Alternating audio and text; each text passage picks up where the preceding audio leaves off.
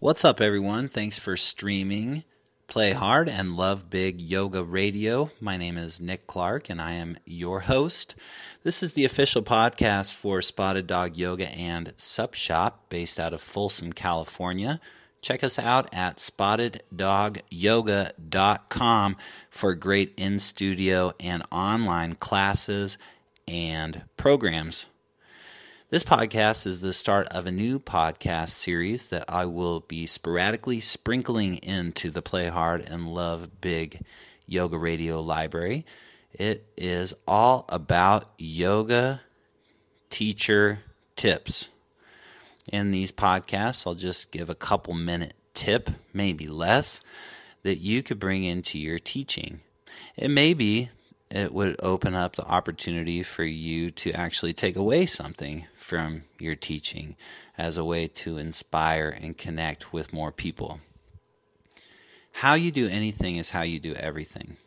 In order to be a successful yoga teacher, I believe it requires that we are constantly working on ourselves through the practice of yoga to become better people and to learn how to communicate in a more efficient way to people. My yoga tip for you today is to communicate essentially and powerfully. Too many words and too many cues can actually take away from a student's experience in a yoga class. By picking and choosing what it is that you're going to say intentionally based off of what it is that you're seeing in the class, and in specific people, not only do you have the opportunity to say something that is meaningful, but you give yourself the space to observe how your words are being received in other people's bodies.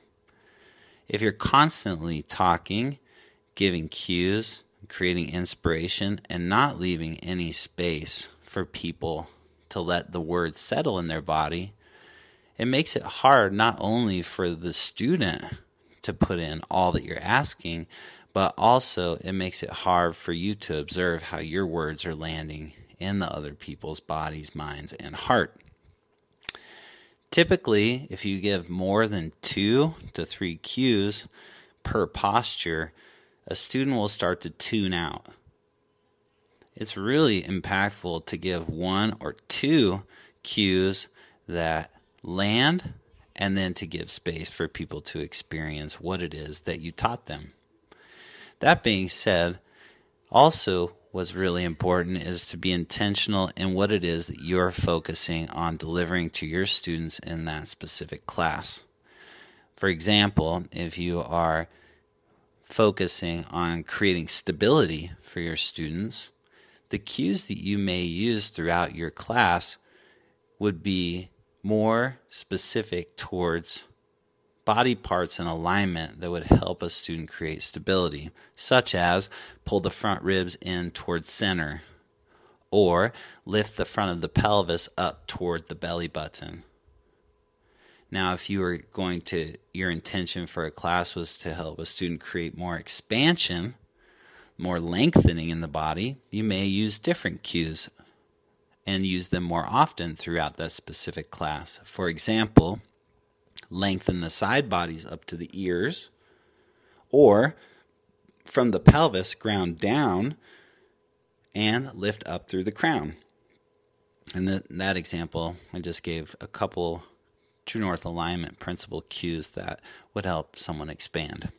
And so in summary, be essential in your language as a teacher so that you can see your words landing in other people's bodies and hearts, and also so that they can put them in without distracting and they can learn them more efficiently.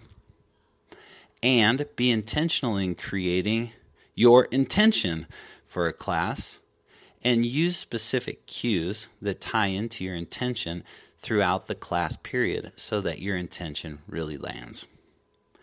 Hopefully you find that these podcasts are super helpful for you as a yoga teacher, those of you that are yoga teachers, and also those of you that are aspiring yoga teachers. I also hope that these podcasts about yogurt, I hope that these podcasts about yoga teaching is inspiring for those of you that are just practitioners. It may be helpful for you to understand or start to get a different idea around why it is some teachers teach one way and why they teach other ways, or why they may be speaking to something specific one day and something completely different the other day. Have an amazing rest of your day. Keep looking to Play Hard and Love Big Yoga Radio for some more yoga teacher tips as a way to expand your teaching and as a way to expand your practice and as a way to expand your communication. Have a great rest of your day. Namaste.